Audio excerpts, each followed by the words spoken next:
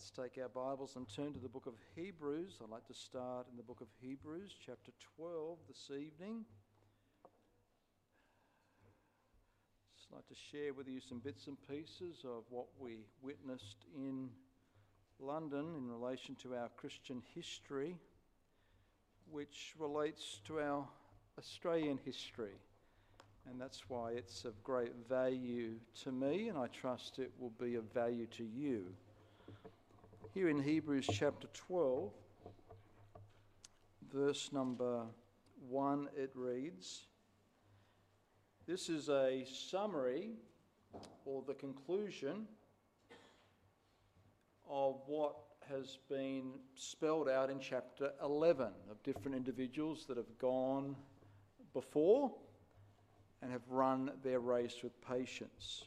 And therefore it reads there in chapter 12, verse 1, wherefore, seeing we also are compassed about or surrounded by so great a cloud of witnesses, referring back to chapter 11. Because of that, let us lay aside every weight and the sin which doth so easily beset us. And let us run with patience the race that is set before us. Then go to Hebrews chapter 13, verse number 7. Hebrews chapter 13, verse number 7. It reads, remember them which have the rule over you, who have spoken unto you the word of God, whose faith follow, considering the end of their conversation. Let's bow for prayer for a moment. Oh God, please teach us, encourage us this evening from the lives of those that have gone before us. Help us to run that race that you have set for each one of us. In the name of Jesus Christ, we ask and pray. Amen. Within these two verses, I'd just like to emphasize just a portion from Hebrews chapter 12, verse 1, that little portion, so great a cloud of witnesses. So here in this verse, we are reminded of the many examples of godly leaders, and we have them spelled out there in chapter 11. And then in chapter 13, verse number 7, we are reminded that we are to follow genuine faith. The context here is in reference to honouring those that are over us, that have spiritual oversight over our lives, and to follow their faith, their genuine faith. So the application from this verse is that we need to follow the faith of godly examples. We need to choose our mentors, in other words. So in chapter 12, verse 1, there are many examples available for us. We are without excuse. And then in chapter 13, verse 7, we are to follow those good examples. So within Bible history, we have countless examples of men and women of God whose faith we can follow. We can learn from their walk with God. And also beyond strictly Bible history, what we refer to as general church history, we have examples of men and women of God that have walked in the footsteps of the Lord Jesus and have set a wonderful example of what it means to love Christ and to serve him fully. Now, it's important for us to understand that Christianity came to Australia from within the British Empire. That is fact. F-A-C-T, fact. And it was the influence of the gospel of Jesus Christ in Great Britain that resulted in biblical Christianity coming to Australia. Fact. F-A-C-T. Now, one of the centres of biblical Christianity that has spread around the world, including Australia, is the City of London. Amazing history within this city. Wrong button. There we go. Now, while we were in London, we had the privilege of seeing clear evidence of biblical Christianity. And no wonder, it's within that city we find the roots of biblical Christianity going around the world. And Australia is no exception. Australia is a beneficiary of that fact. Now, the City of London has a long history dating back to the Roman Empire.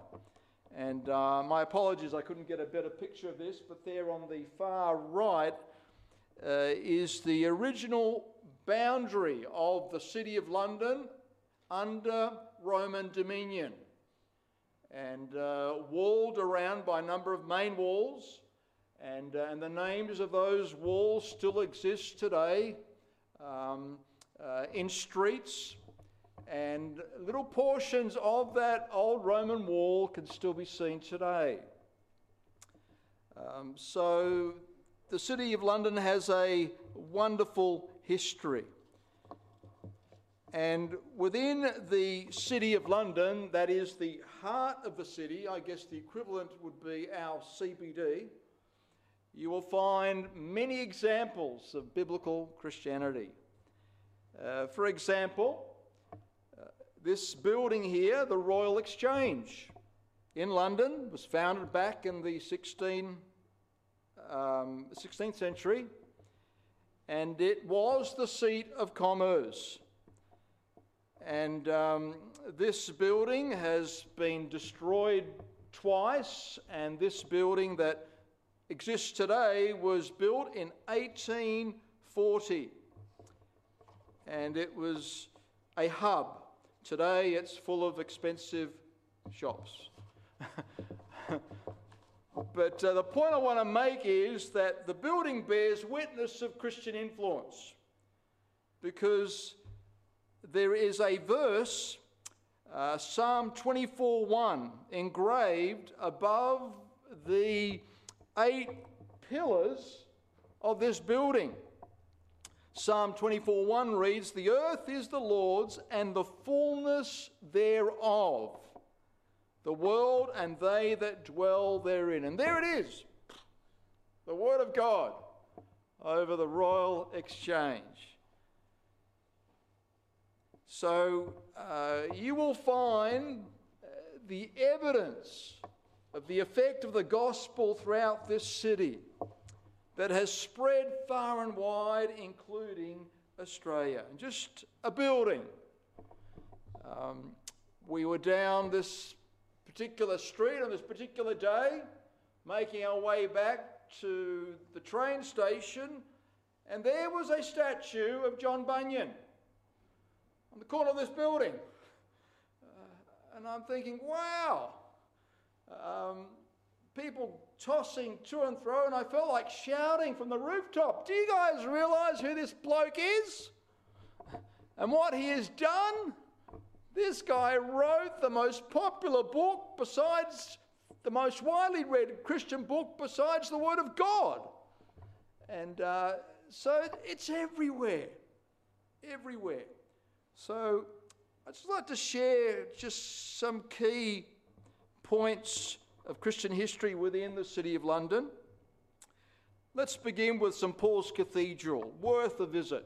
It's an Anglican cathedral there in the City of London, and it was once upon a time the mother church of the Diocese of London. Now it's Westminster Abbey.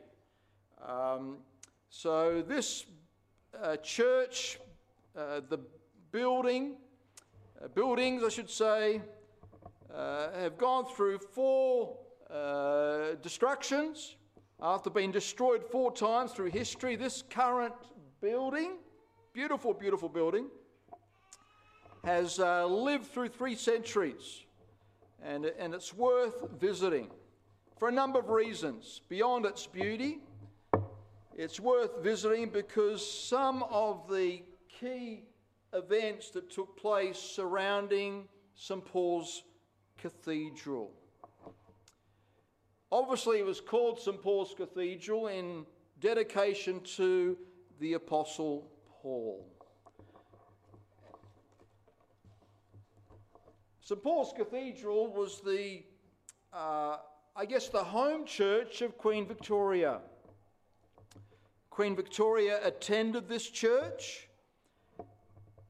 Now, the current royal family, Westminster Abbey, is their church, but this was Queen Victoria's church.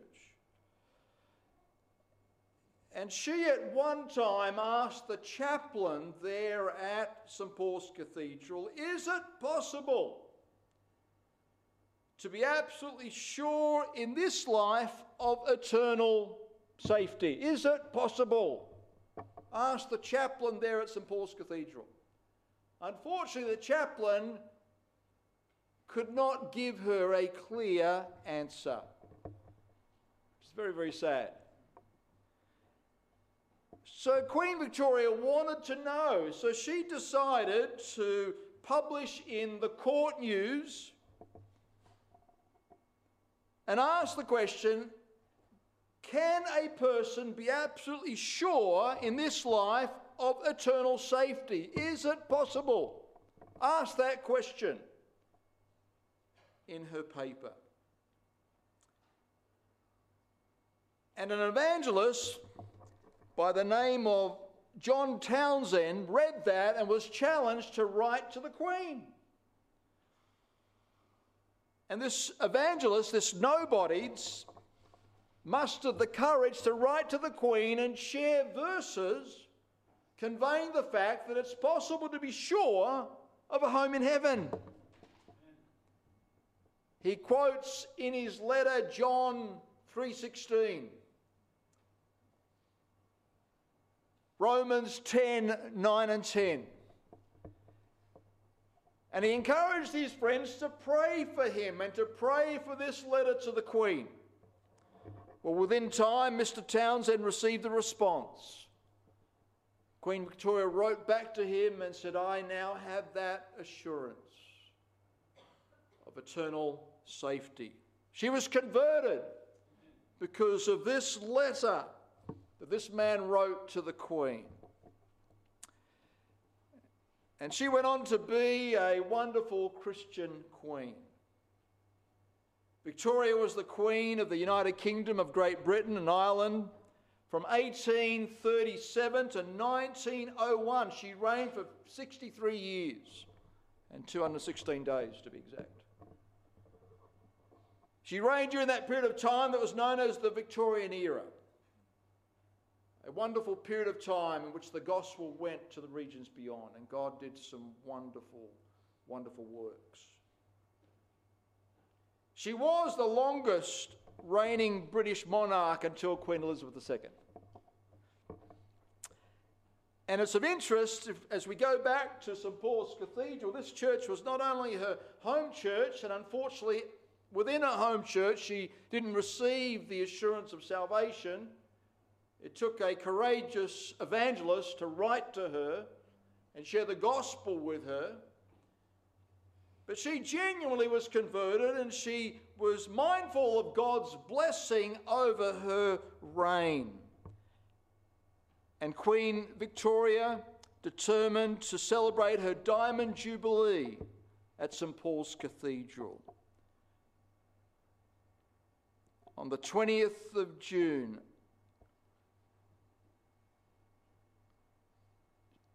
which she celebrated on the 22nd of June, 1897. And there, before you climb up the steps of St. Paul's Cathedral, you have engraved there in the pavement, her Queen Victoria returned thanks to Almighty God for the 60th anniversary of her succession, June 22, 1897. And there it is, right there, for all to see. And there are hundreds, if not thousands, of people that visit St. Paul's Cathedral within a given year. And there's another testimony of glory to God there on the pavement before St. Paul's Cathedral. Also, St. Paul's Cathedral is significant in that a trial took place on the steps of St. Paul's Cathedral back in the 1300s. Here we have one of the landings and doors that lead into the cathedral, and it's here that a significant event took place in the 1300s. A man by the name of John Wycliffe was put on trial on the steps of St. Paul's Cathedral. Got a little image there of him holding onto his Bible, and at his feet we have books that he'd written. And John Wycliffe had his trial on the steps of the old St. Paul's Cathedral, London, back in 1377. John Wycliffe was an ex-Roman Catholic who was responsible for the translation of the first English Bible. He completed the New Testament in 1380, and he completed the Old Testament in 1382, 2 years before he went to be with the Lord. He taught adamantly that men have the right to have the Bible in their own language. And he was willing to endure the wrath of the Roman Catholic authorities for what he believed. John Wycliffe was an amazing man. Now, his translations were from a former translation known as the Latin Vulgate, which was not an accurate translation. But the point is that he did translate the Bible in English so that within his translations people could read the Word of God. And the Catholics so hated him that some 44 years after his death, they dug up his remains, burnt his bones, and scattered his ashes. Hated him with a passion. Talk about not being allowed to rest in peace. I'm mindful of Hebrews 11, where it talks about Abel, him being dead, yet speaketh.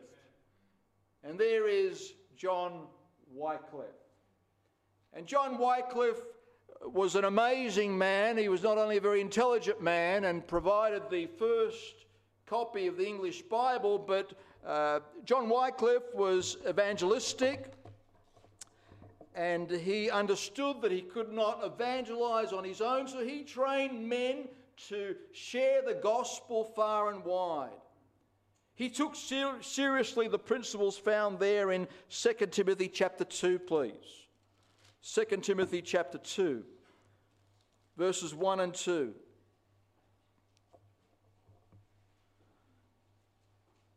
In 2 Timothy chapter 2, verses 1 and 2, Thou therefore, my son, be strong in the grace that is in Christ Jesus, and the things that thou hast heard of me among many witnesses, the same commit thou to faithful men who shall be able to teach others also. John Wycliffe understood this principle, the need to train others.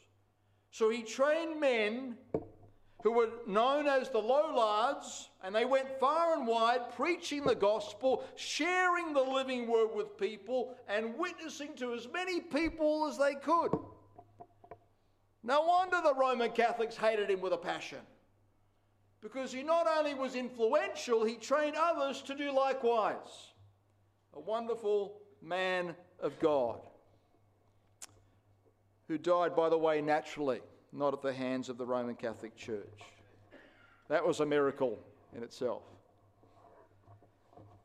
And John Wycliffe was tried there on the steps of St. Paul's Cathedral. Another event that took place on the grounds of St. Paul's Cathedral you'll find on the grounds of St Paul's Cathedral an open-air pulpit, what was known as the open-air pulpit, on the grounds of this beautiful cathedral. And this open-air pulpit was used to make announcements, public announcements. It was used to give speeches. And it was also used to declare heretics, those that we need to be aware of. Heretics according to the Roman Catholic Church, which was a Bible-believing Christian. And this little spot here, known as Paul's Cross, this marks the place of the burning of Bibles by the Roman Catholic Church, where they burnt a pile of Bibles. They burnt William Tyndale's first translation of the Bible, of the New Testament, from the original Greek language. Here at this spot, the Roman Catholic Church burnt as many of Tyndale's Bibles that they can get a hold of.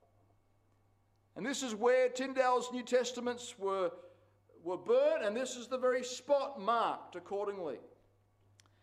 So with the invention of the printing press, and the Word of God was printed and distributed far and wide. The printing press was invented, in the 1400s, from memory? And Tyndale's translation, the 1500s. And so they printed as many copies as they could. And therefore, Mr. Tyndale was not a popular man amongst the Catholics. And herein, on the grounds of St Paul's Cathedral, you will find the very spot that many of his translation from the original Greek text, the New Testament, were burnt. Common people that couldn't read Latin could now read the Word of God in English. And many were converted as a result of reading the Word of God. Many were converted from reading Wycliffe's translations. And more so, many were converted in reading Tyndale's translation from the original text. And our King James Bible, our heritage, our line comes via the Tyndale translation. The Bible teaches us in Romans 10:17, faith cometh by hearing, and hearing by the word of God. So even though the Catholic Church were determined to burn as many Bibles as they could, God's word is not bound. God's word is not bound. And this man, William Tyndale, made such an imprint upon British history, in fact the world. And would you believe it, on the southern side of the river Thames, or Thames as some call it, I like Thames personally, there's a beautiful garden known as the Victoria Embankment Gardens. Beautiful. And here you'll find many statues. Within this garden of different individuals that have made a mark not only on British history but on world history. And guess what? Who's there? William Tyndale. William Tyndale. Among these statues you'll find a Bible-believing Christian by the name of William Tyndale. And his reason, the reason for his fame, is clearly spelled out there at the foot of that statue in his honour. William Tyndale, the first person to produce an English translation of the Bible from the original Greek text. There at the foot of that statue is this, the Word of God. Psalm 119 verse 105, thy word is a lamp unto my feet and a light unto my path, and the entrance of thy words giveth light. And 1 John 5:11, this is the record that God hath given to us eternal life, and this life is in his Son. Amen. Wonderful testimony. There it is in a community park, for all to see, for all to read the Word of God. And it's clearly spelled out on the general sign at this park that this man was responsible for providing the English-speaking people a translation of the Word of God from the original Greek text. All of this in the city of London. Well, William Tyndale, he didn't die a natural death. He was burnt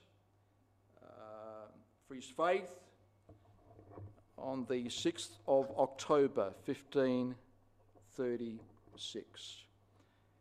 And his last words while he was preparing to enter eternity was, "Lord, open the King of England's eyes,"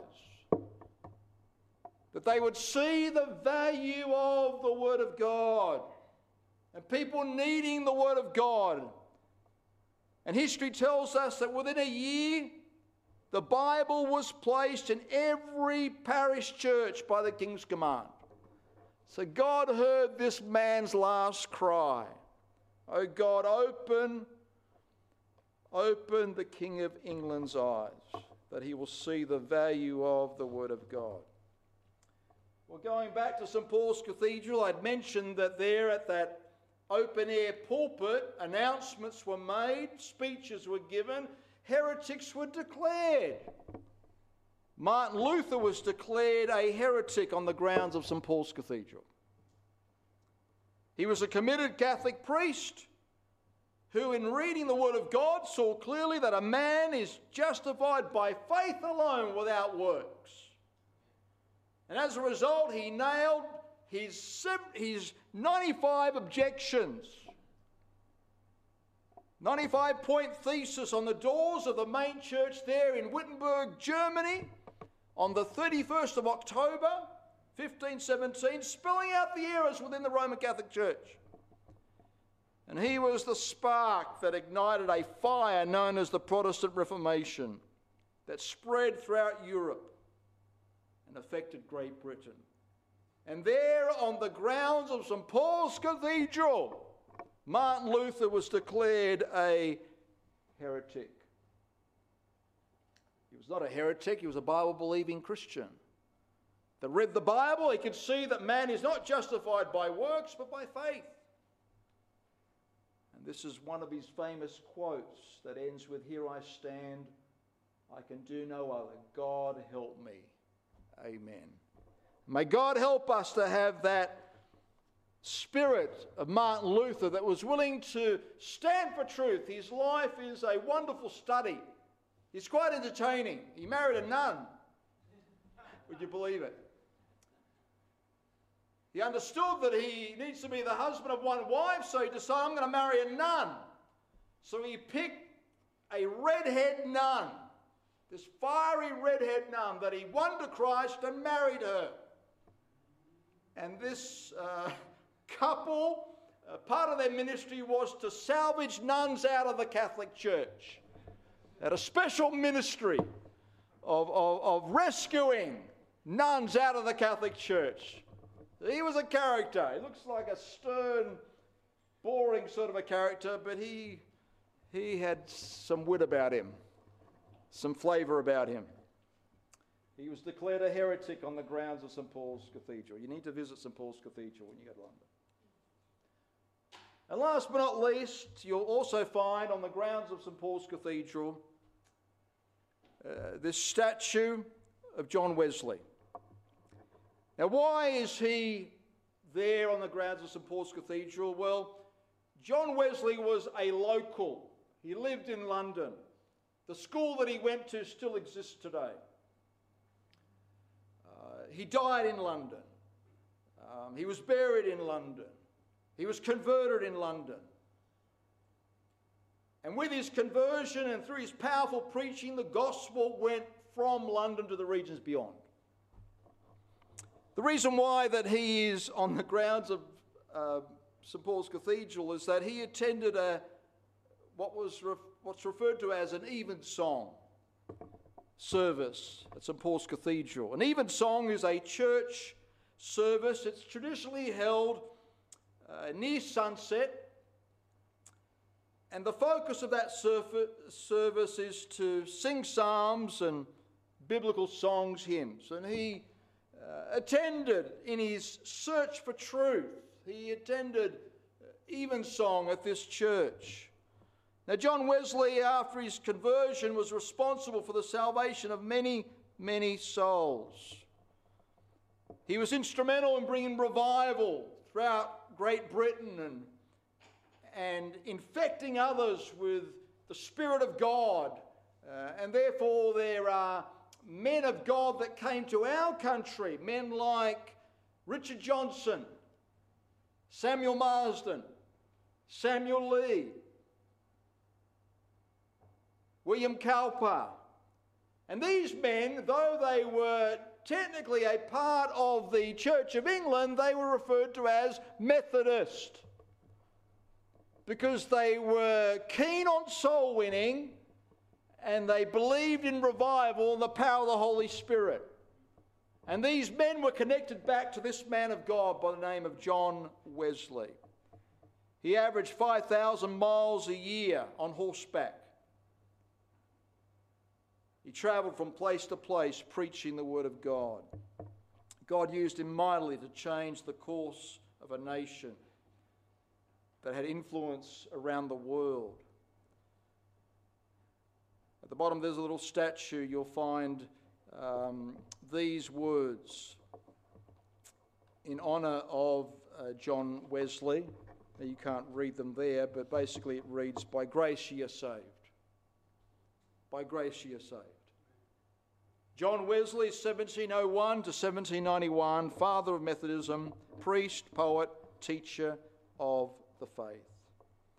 See, on the 24th of May, 1738, John Wesley returned from a failed attempt to become a missionary to America, went unwillingly to a church service on Aldersgate Street, and there he was converted to Jesus Christ. This street is a famous street because at the end of this street, this is one of those streets that marks one of the boundaries of that wall, that old Roman wall that surrounded the original city of London. At the end of that street, on which John Wesley was converted, there is a museum known as the London Museum. And at the forefront of the London Museum is the salvation testimony of John Wesley. Amazing. The church he was saved is still there on Aldersgate Street. And at the end of the street, outside the London Museum, is a tribute to this man of God. Spelled out this man's salvation testimony for all to see as you walk into the London Museum. As I said, John Wesley was a local, and you can also visit his chapel, and you can also visit his house and tour his chapel, see some of the original church pews of his original building, pews that he preached at. Obviously, people sitting on those pews. And you can go into his home, and you'll get to tour his home and read his notes and where he slept. Wonderful, inspiring.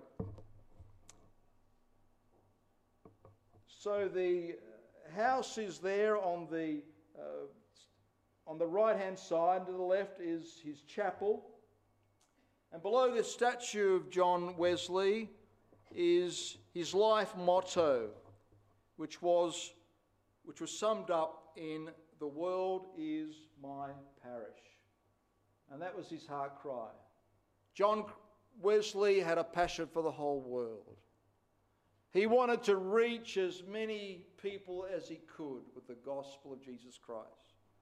And God honoured that passion because under the influence of John Wesley, we have the fruits of men like Richard Johnson, who came to our nation and preached the gospel of Jesus Christ. John Wesley is buried there in the grounds. of the chapel. And there is his place of rest. And you can sit and meditate there. It's a wonderful spot to visit, where John Wesley is buried.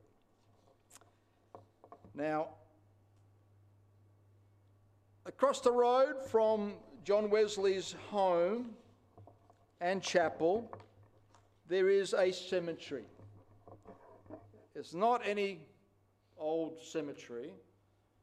It's the Bunhill Fields Cemetery. And it was a special cemetery, which was a cemetery in which people that paid to get buried in, because they were known as nonconformists. They did not want to identify with the mainline Church of England. They were not part of the Church of England. And many of these nonconformist Christians who preferred to be buried in unconsecrated soil, as it was referred to, rather than lie in Anglican-affiliated consecrated soil, like Westminster Abbey, they paid to be buried in this cemetery.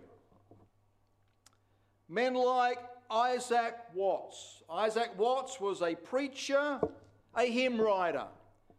He wrote some 750 hymns, of which some we sing to this very day. Hymns like "When I Survey the Wondrous Cross," "Joy to the World," "Our God, Our Help in Ages Past." He was known as the godfather of English hymnology. And we still sing many of his hymns today.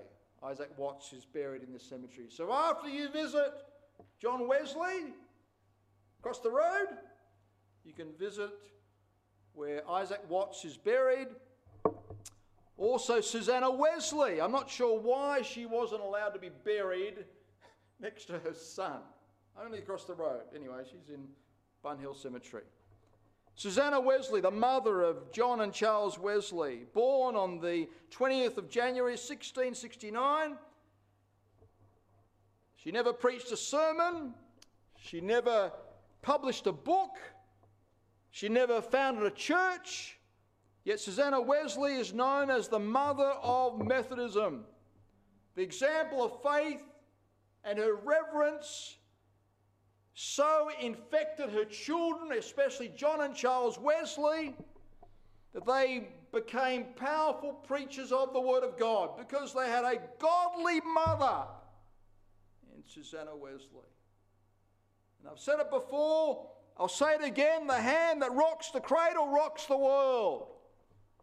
And you mothers and you mothers-to-be, don't underestimate the power of your witness.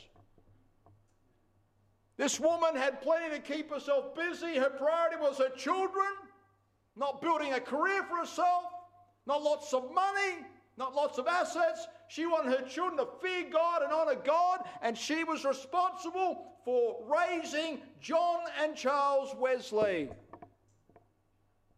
Wonderful woman of God. She's buried here in the Bunhill Cemetery. Also, John Bunyan is buried in this cemetery. Baptist preacher who wrote Pilgrim's Progress. He wrote Pilgrim's Progress while he was in jail, Bedford Jail. What was his crime? Preaching the gospel. That was his crime. And that's his tomb. It's outside the main gates of the main cemetery. You can't actually go in and physically stand next to Susanna Wesley's grave site or Isaac Watts. But for some reason they have Mr. Bunyan's on the outside. He's certainly honoured. And wonderful Christian history within the City of London, even within the cemeteries. Worth visiting. Westminster Abbey also has some Christian emphasis to it. I'm sure most of us saw at least a little of the coronation that took place here just the other week. The word Abbey means dwelling place. Westminster's the area, Westminster Abbey, dwelling place. It was originally used as a dwelling place for nuns before it became a Protestant church. It is now the head church of the Church of England and the British monarchy. We all know that. It's still an active church, has services, has programs, and I'll give it to them on the hour. They stop and they have a word of prayer. Throughout their openings, on the hour, some fellow will get up in the pulpit, get everybody's attention, and lead in prayer every hour. So with all the hundreds and thousands of people that go through Westminster Abbey, they will hear a prayer. At least a number of prayers. I guess it's a good way to limiting people's stay. If they stay for more than an hour, they've got to endure another little prayer time. But I like to think their motive is pure because, as we were told, the reason being the church should be a place of prayer. So they have determined as a church that on the hour they stop, they reflect, and somebody leads those present in prayer. Westminster Abbey is a fascinating place. There are a lot of kings, queens, bishops, and scientists and poets buried there. Below that church, even that reprobate by the name of Charles Darwin's buried there. But there were some genuine Christians that were buried, that are buried, still buried, there in Westminster Abbey. They weren't so adamant to maintain their separation from the Church of England. Men like Frederick Handel, the author of Handel's Messiah, buried there in Westminster Abbey. William Wilberforce, also buried there, responsible for the abolition of the slave trade. And David Livingstone, the first missionary to Africa, buried there in Westminster Abbey. It's worth visiting, worth visiting. And when you visit, you'll also note a pulpit in honour of William Carey, missionary to India, Bible translator, missionary to India. And this pulpit is still used within the services and programs of the church. It was William Carey who said, "Expect great things from God, attempt great things for God." He preached a wonderful sermon on the 30th of May, 1792, from Isaiah chapter 54, please. Let's go to Isaiah chapter 54.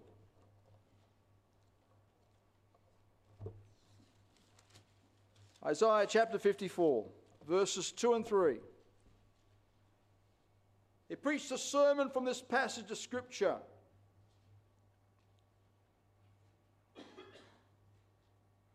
And it is believed that this sermon sparked the modern missionary movement.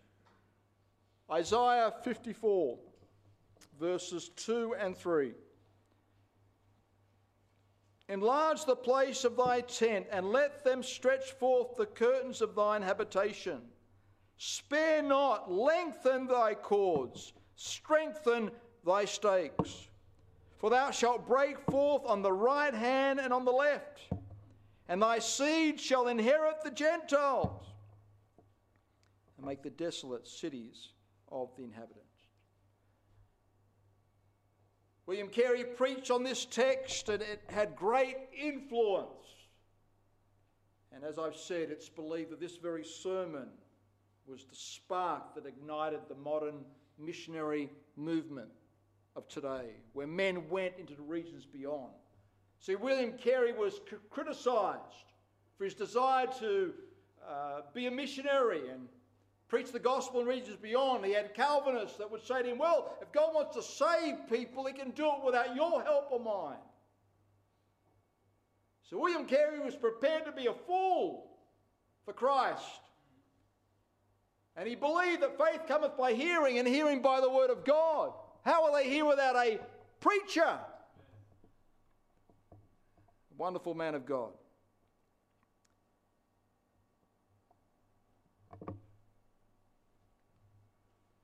He was influenced by another man of God. A man of God by the name of John Newton. William Carey was influenced by John Newton. John Newton counselled William Carey. William Carey would visit Mr. Newton for counsel.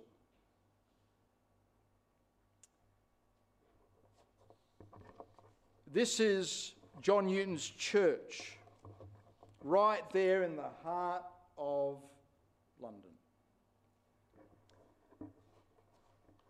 St. Mary Woolnoth. That's his pulpit. I have the privilege of standing in that pulpit. You can stand in that pulpit if you visit his church. This is his church where he ministered for some 26 years. From 1780 to 1807, John Newton is buried beneath this church site. John Newton had great influence. He was a counsellor to William Carey. He was also a counsellor to William Wilberforce. After William Wilberforce became a Christian, he wasn't sure whether he should stay in politics. John Newton said to him, stay. Influence. Use your influence for God's glory. John Newton influenced William Carey. John Newton influenced William Wilberforce. John Newton was influential in Australia's first preacher. It was John Newton who recommended Richard Johnson to be the chaplain. And his friendship with Wilberforce, who was best mates with the Prime Minister of that time, was the means by which Richard Johnson came to Australia as our first preacher. Stems back to this man of God by the name of John Newton. This is just a little snapshot of the internals of the church. Now, because the church is right there in the heart of London, there are no services there. It's basically a museum, which is very sad, because nobody lives right there in the very heart. It's all business, commercial. But this church stands as a monument of God's work, and John Newton was influential in counselling men of God like William Carey. Wilberforce attended his services, attended this church frequently, sat under his ministry. And this man of God was a wonderful influence and encouragement to the first preacher to Australia, Richard Johnson. Wrote a poem in his honour, wrote to him, encouraged him to keep on keeping on. We have a spiritual debt that we owe to John Newton. This is a wonderful summary of his life within the church. It basically emphasises the fact that John Newton said, I was once an infidel, a slave trader, but I've been saved by the grace of God. And he gives God the glory for what God has done in his life. And there that church lies within the heart of the city of London. In Hebrews chapter 12 verse 2, in closing this evening, looking unto Jesus, the author and finisher of our faith, who for the joy that was set before him endured the cross, despising the shame, and is set down at the right hand of the throne of God. I have mentioned some of God's choicest saints this evening. Men and even women of God that loved God and sacrificed in order to honour God. They ran their race with patience. They were prepared to endure hardship. Each one that I've mentioned in some way endured a measure of hardship. But each one pressed on, did what God had called them to do, ran that race that was set before them. And now we think upon them. We remember them. I like to think we are inspired by them.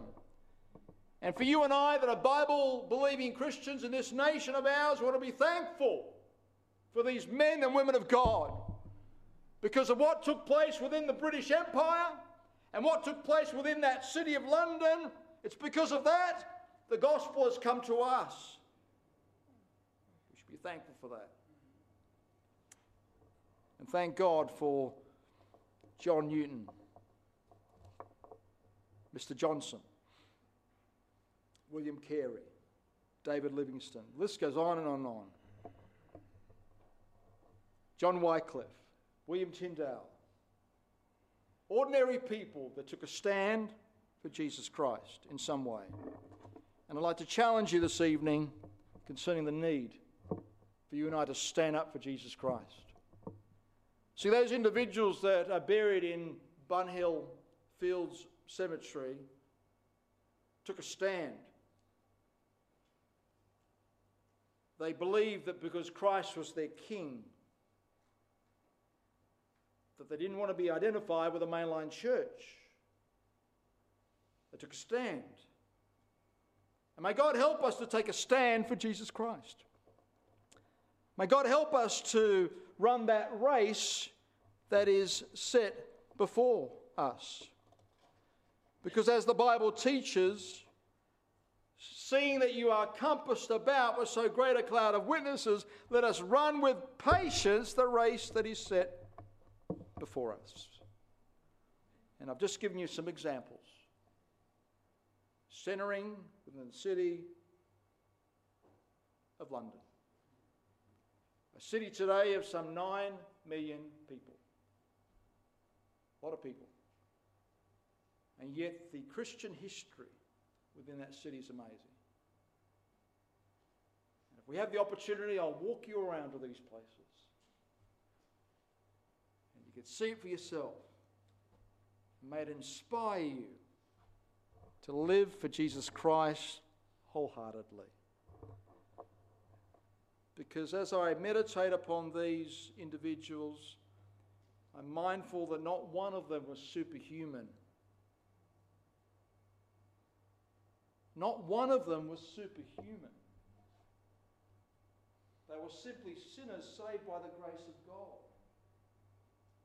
And God gave them gifts and abilities. And they were willing to use their gifts and abilities for God's glory. Now their life testimony is there in history for you and I to read. To read their life testimony, be inspired by their life testimony. The writing of church history continues to this very day. We are today creating church history. But the issue is, what kind of church history? What kind of church history is your life creating? Eventually put into print. May God help us to run that race with patience that He has set before us. Let's pray.